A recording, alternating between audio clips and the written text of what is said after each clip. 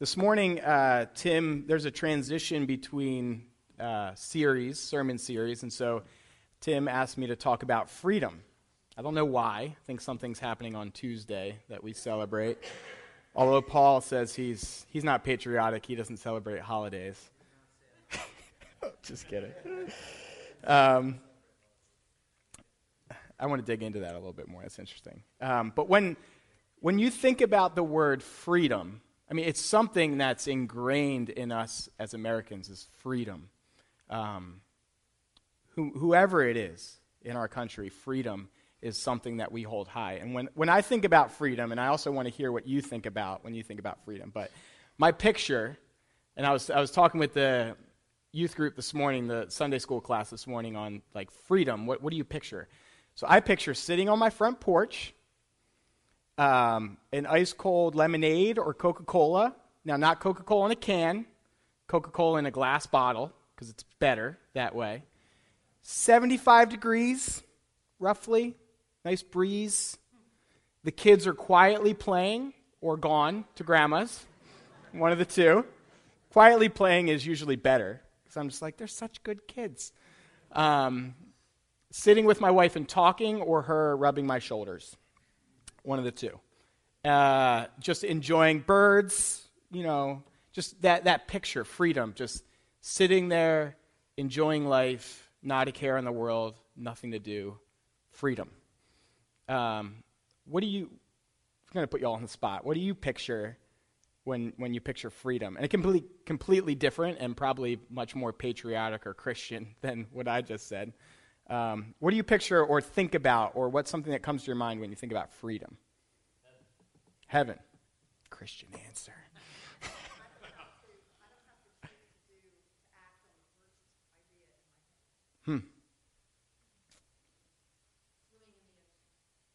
Yeah.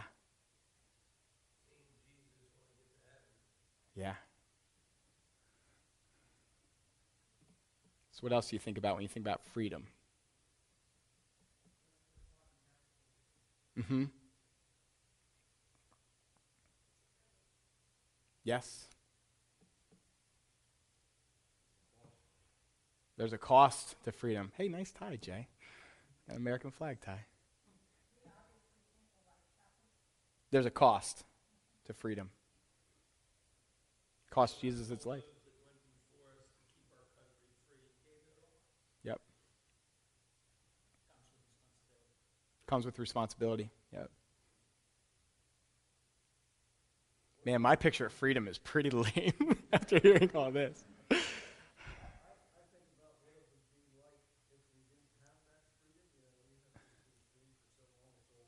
Yeah.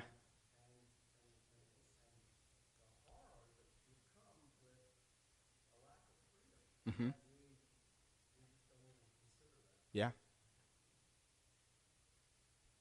Yeah, I mean, most of us in this room, unless lived in another country, as far as government goes, and obviously there's issues with every government, but yeah, when I was thinking about this, trying to picture what it would be like to live in like North Korea, or something like that. Well, and we can't even picture because we don't even know really what goes on in there. Dennis Rodman does, but we don't. Yeah. Yeah. I think of it in reverse, as you just mentioned. I think of what the Jews went through with the Holocaust, what Native Americans went through with the expansion of the country, just like the lack of freedom. Yeah. Slavery. So there's a song. It's a popular wedding song. It's like one of those songs that comes towards the end of the night when everybody's just wanting to like stand around and sing out loud. It's called Chicken Fried. I actually only ever hear it at weddings. You all know that song, Chicken Fried? All right. It's been stuck in my head like for 4 days because of, I can't, no, I'm not going to sing it. Yeah, if you know it, you'll sing it in your head. Maybe I'll bust out in the second verse here. So it's just a really great song. It says, I thank God for my life and for the stars and stripes. May freedom forever fly, let it ring. Salute the ones who died and the ones that gave their lives so that we don't have to sacrifice all the things we love. Very patriotic. And then he gets into, and maybe this is why my picture is like sitting on the front porch with a lemonade. He says that we don't have to sacrifice all the things we love.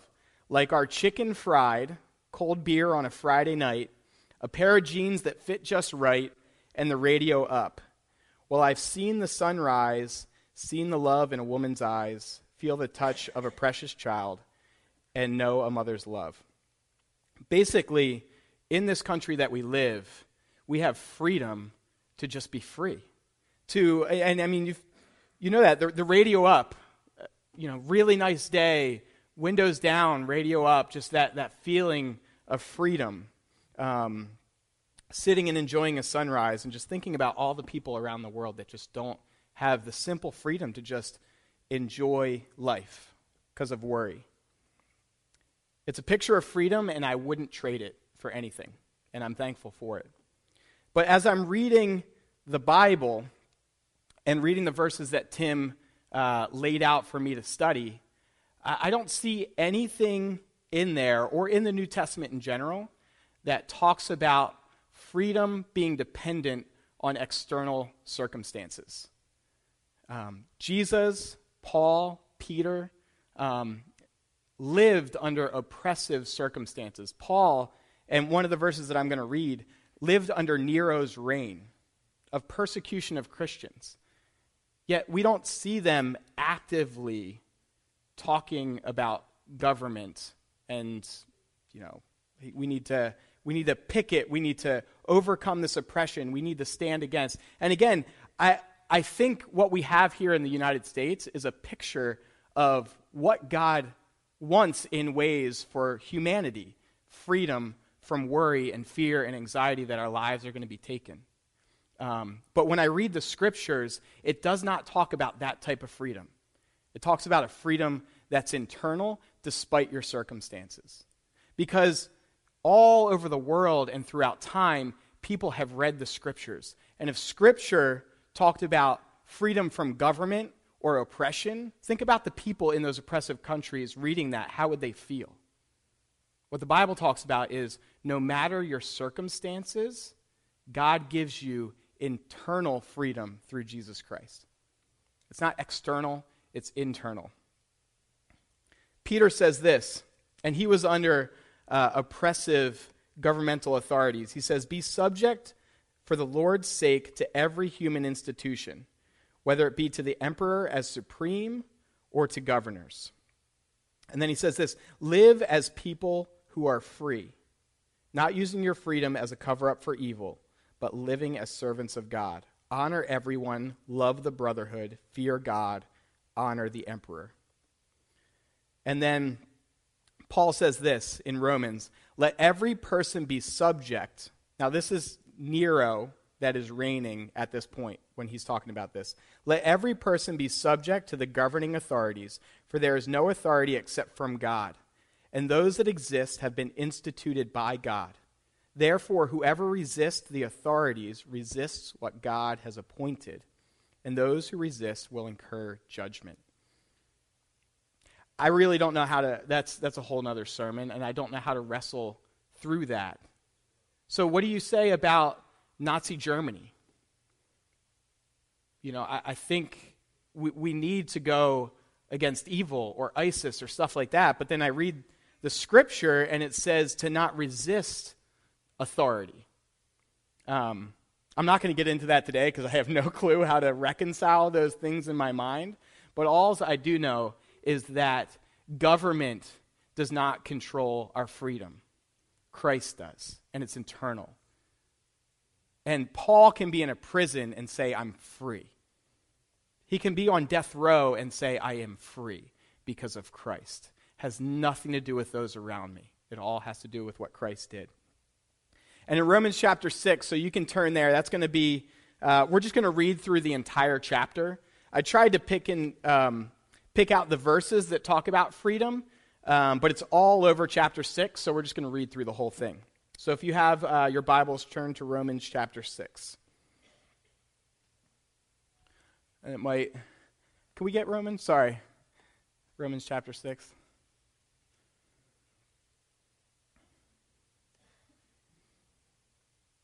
Cool. What shall we say then? Are we to continue in sin that grace may abound? By no means. How can we who died to sin live in it? Do you not know that all of us who have been baptized into Christ Jesus were baptized into his death? We were buried, therefore, with him by baptism into death, in order that, just as Christ was raised from the dead by the glory of the Father, we too might walk in newness of life. For if we have been united with him in death like this, we shall certainly be united with him in a resurrection like this.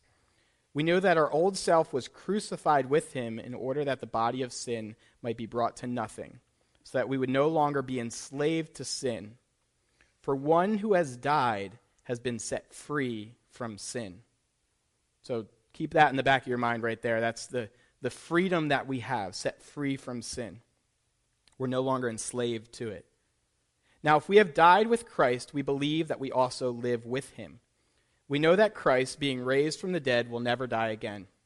Death no longer has dominion over him.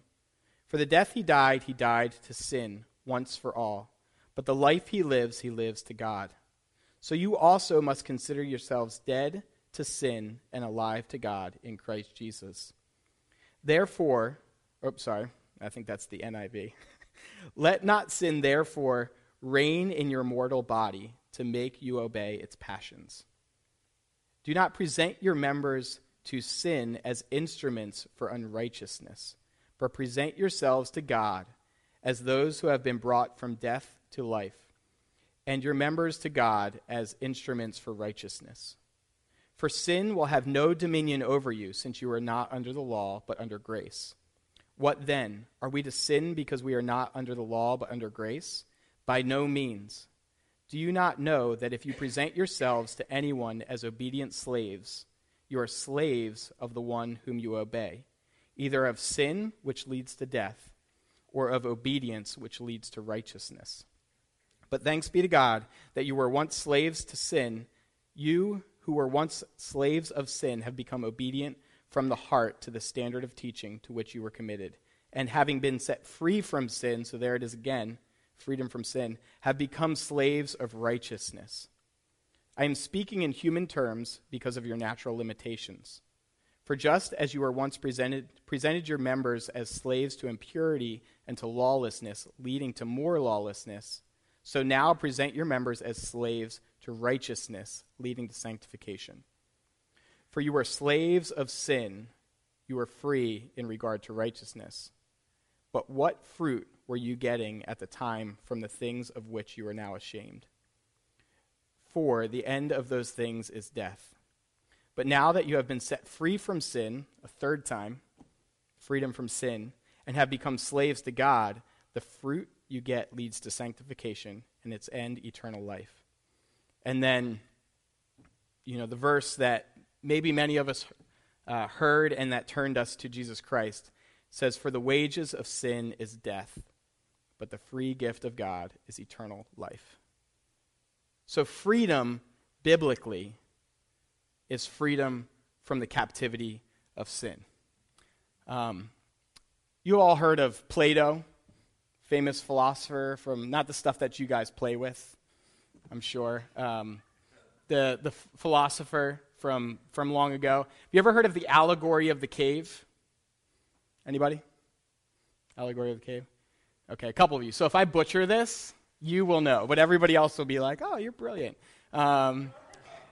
I forgot to look it up to make sure that I have my facts accurate. But anyway, the allegory of the cave with Plato is pretty brilliant. So basically, what it is there's this wall. Don't look here, look at the wall. So obviously you're all looking there because you saw where I pointed. Whatever, people. So there's this wall, right? And there's these prisoners, and they're chained looking at this wall, and they've been there their entire life. And behind them, far back, and pretend that light is this fire that's just continually burning. And in front of the fire is this pathway. So they're chained here, and they know nothing but this wall. And with that fire burning behind them in the pathway, they constantly see things passing by. So they might see people passing by and see their shadows. And they'll see maybe animals or a wagon or a cart or these things passing by. And they see this wall and they think that's reality. But then the prison guard comes and takes the chains off. And then they turn around and they realize that this isn't reality. These were just shadows of truth. And then they go out and they see all that the world has to offer. And I think that's a beautiful and accurate picture of what Christ has done for us. Because of the fall, we're born into sin, and it's all we know from a young age. But then through Jesus Christ, we are set free. Basically, we are chained from birth, and we see what we think is reality, but it's really not. And Christ comes and he sets us free, and we can turn around and we can look and we can see what's out there. The beauty of existence in God. We are, in Jesus Christ, set free from sin. But I believe so many of us, if not all of us, still sit there with our sin thinking this is reality. But the chains are not on our wrists. We have the ability in Christ to turn around and say, wow, this is what Christ has to offer. But we're sitting there and saying, well, I'm captive. I'm captive to my habits. I can't get free. I'm captive to my addictions. I'm captive to my ways of thinking. I'm captive to doubt, to fear, to anxiety. I hear about that little boy that you can't think about that without crying, right? Especially if you're a parent, and you just think, man, if that, and maybe with some of you it has, like, man, if that happened to me, and the heartbreak, thinking about my kids, and you just gotta think God is good, even in the midst of that.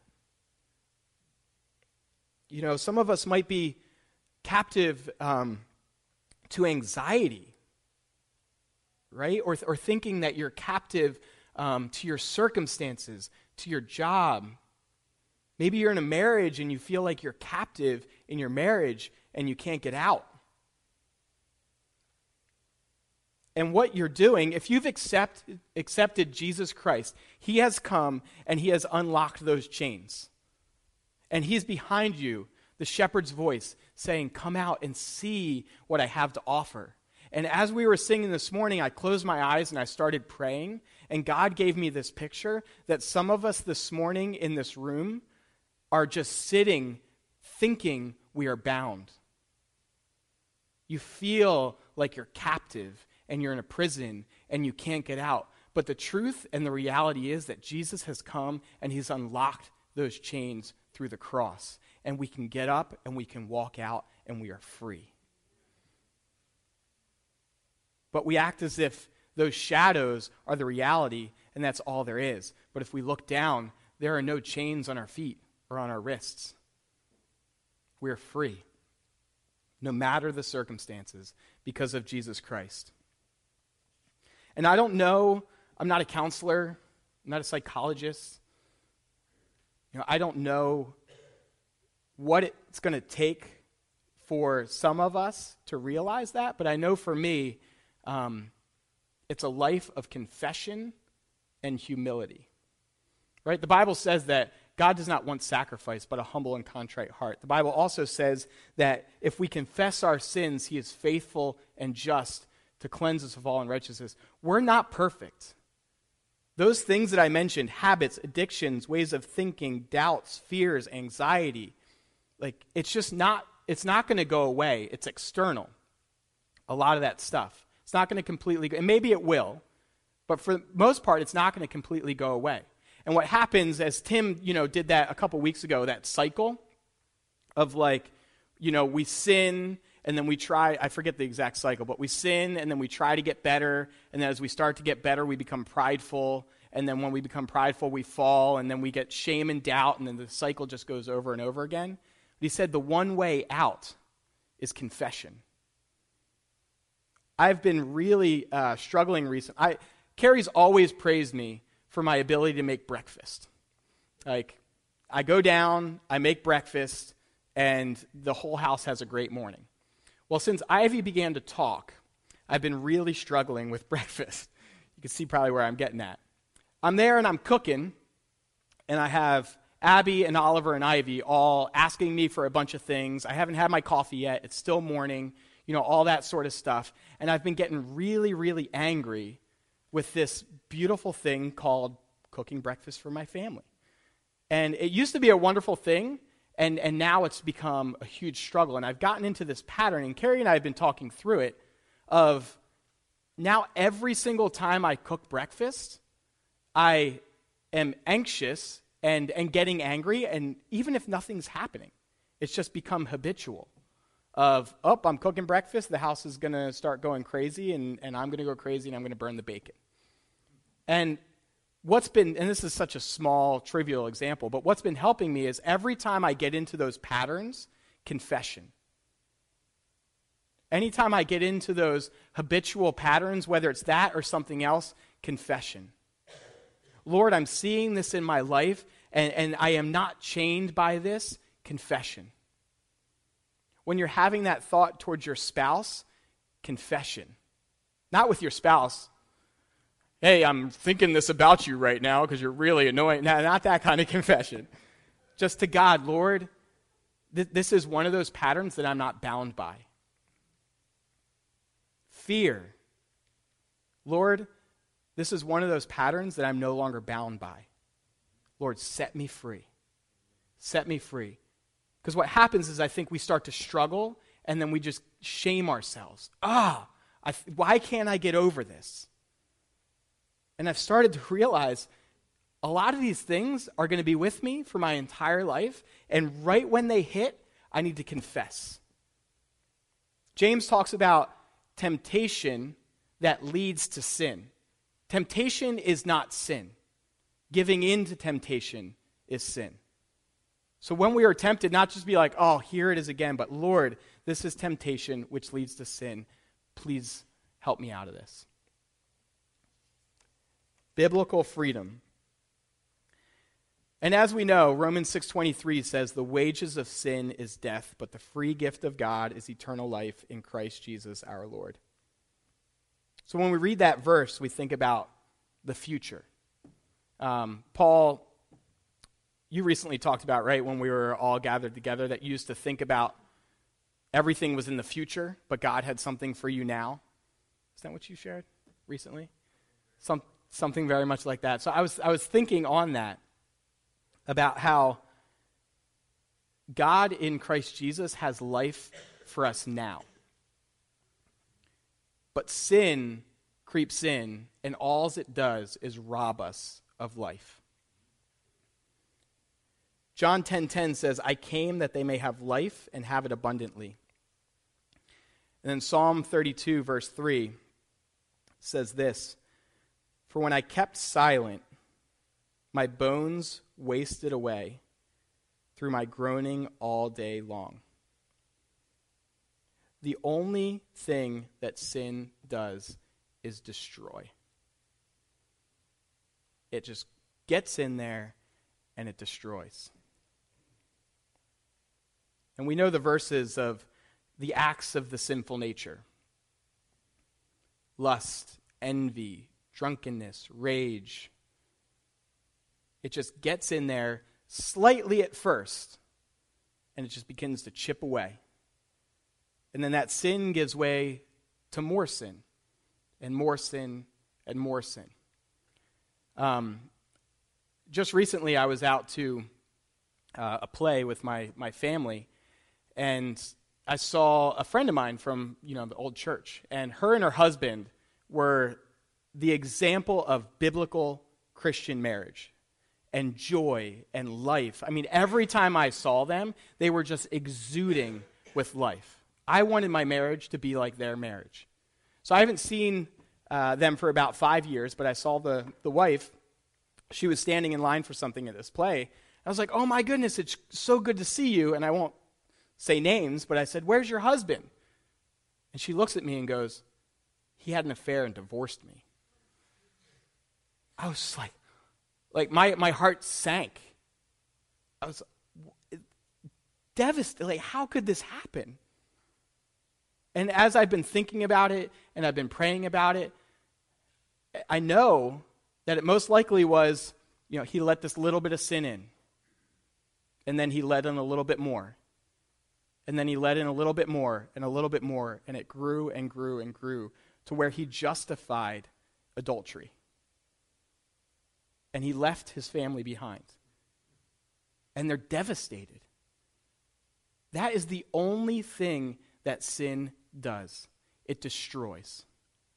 It destroys our lives, it destroys our families, it destroys our marriages, it destroys our church, it destroys our communities.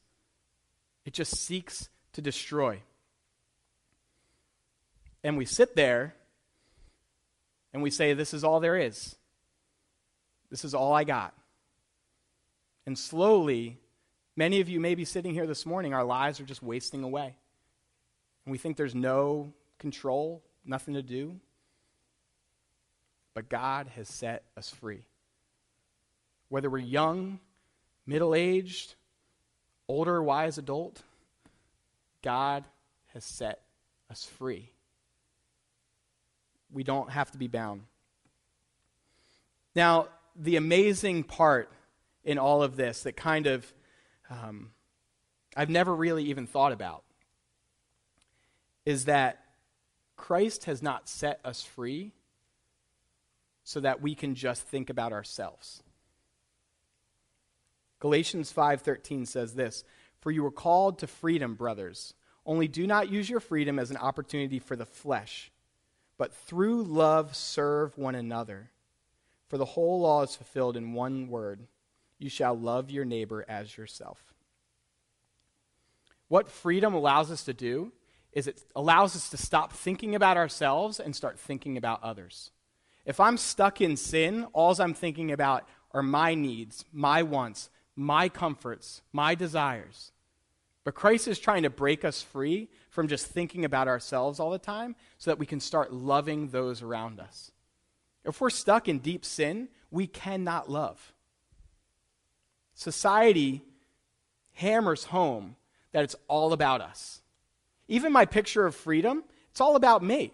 I don't want the kids bothering me. I want my shoulders rubbed. I want a nice breeze. Like, it's all about me. But Jesus says, no, or Paul in Galatians says, no, it's not about us. We've been set free so that we can love, so that we can have the heart of God and serve and love one another. And then that's true freedom, because when we start to put aside all of our wants and desires and we just give all of that up, there's nothing that can be taken from us. Our 401k, our house, our family, whatever we have that we hold on tightly to, if we just say, you know what, it's not about me, it's about others, we become completely free. When you have nothing to lose, what do you worry about? When it's no longer about my preferences, desires, my life goals, my agenda. When it's no longer about me, I have nothing to lose because I've already given it all away. And that's countercultural. Freedom through loving and serving others is what God has called us to. So I say the one thing here is like, okay, Christ has set us free. It's like, oh, great. But what's he set us free to? God always takes something that's distorted and brings it to what he wants it to be. Like, sin is just a perversion of what God wants. Sin is a perversion of good. And what God wants, he wants us to put aside our desires so that we can love and serve others. Paul talks about, I think it's in Ephesians, where he says, no longer steal, but now use your hands to do good. So same here is no longer just be thinking about your selfish desires and wants, but put that aside to serve and love others. And that's where true freedom is. And as I'm studying this, so I went out on Thursday night and made a little campfire just by myself and was trying to like pray through and study through my sermon a little bit. And that's when God pressed on me this thought of, you've been set free to love and serve others. So then the fire's going, and I go inside. It's probably like 10:30. Carrie's snuggled up on the couch under a blanket watching TV. I lay on the floor, get all nice and cozy, and I'm watching TV as well. And Carrie says to me, this is perfect timing for the sermon. Carrie says, is the fire still going? I said, yeah. Can you make me a s'more? If God did not put that on my head, I would have been like, no, I'm comfortable. But it was like, no, you've been set free so that you can love and serve others. So I just said, sure, I'll go out and make you a s'more. And it's not in like, I'll go out and make you. It's in joy. Yes, I will serve you. Yes, I will love you. And think about all the things that I talked about, the issues that go on. How much of that would change if your main motivation was, yes, I will serve you. Yes, I will love you. Yes, I will be kind to you. Yes, I will help you. Yes, it's not about me, it's about you. How much of our lives would go so much better if we said, it's not about me, it's about you and how I can love you. So that's freedom. We do have wonderful freedom within this country. And again, I would not trade it for anything. But true freedom happens in here. And when our heart is set free to live for God, then no matter the circumstances, we are truly free. Lord, it's hard, I think, for us as Americans to completely grasp biblical freedom. Lord, because we don't have a lot of the struggles that others around the world have. But I believe that a Christian under oppression most likely understands freedom so much more than we could ever grasp. But I pray and I hope that we can get a taste of that as well. We have so much. We have so much more than we could ever need. And because of that, I think our vision is a little bit cloudy, Lord. But I pray that you help us and that you break through and show us what true biblical freedom looks like, Lord. And then that will start to impact our relationships and our friendships and our church and the way that we interact with our kids, our spouses, our boss, our coworkers, even just the way that we talk about our government. Lord, that we will live as free people, set free by you and nothing else. In your Son's name we pray. Amen.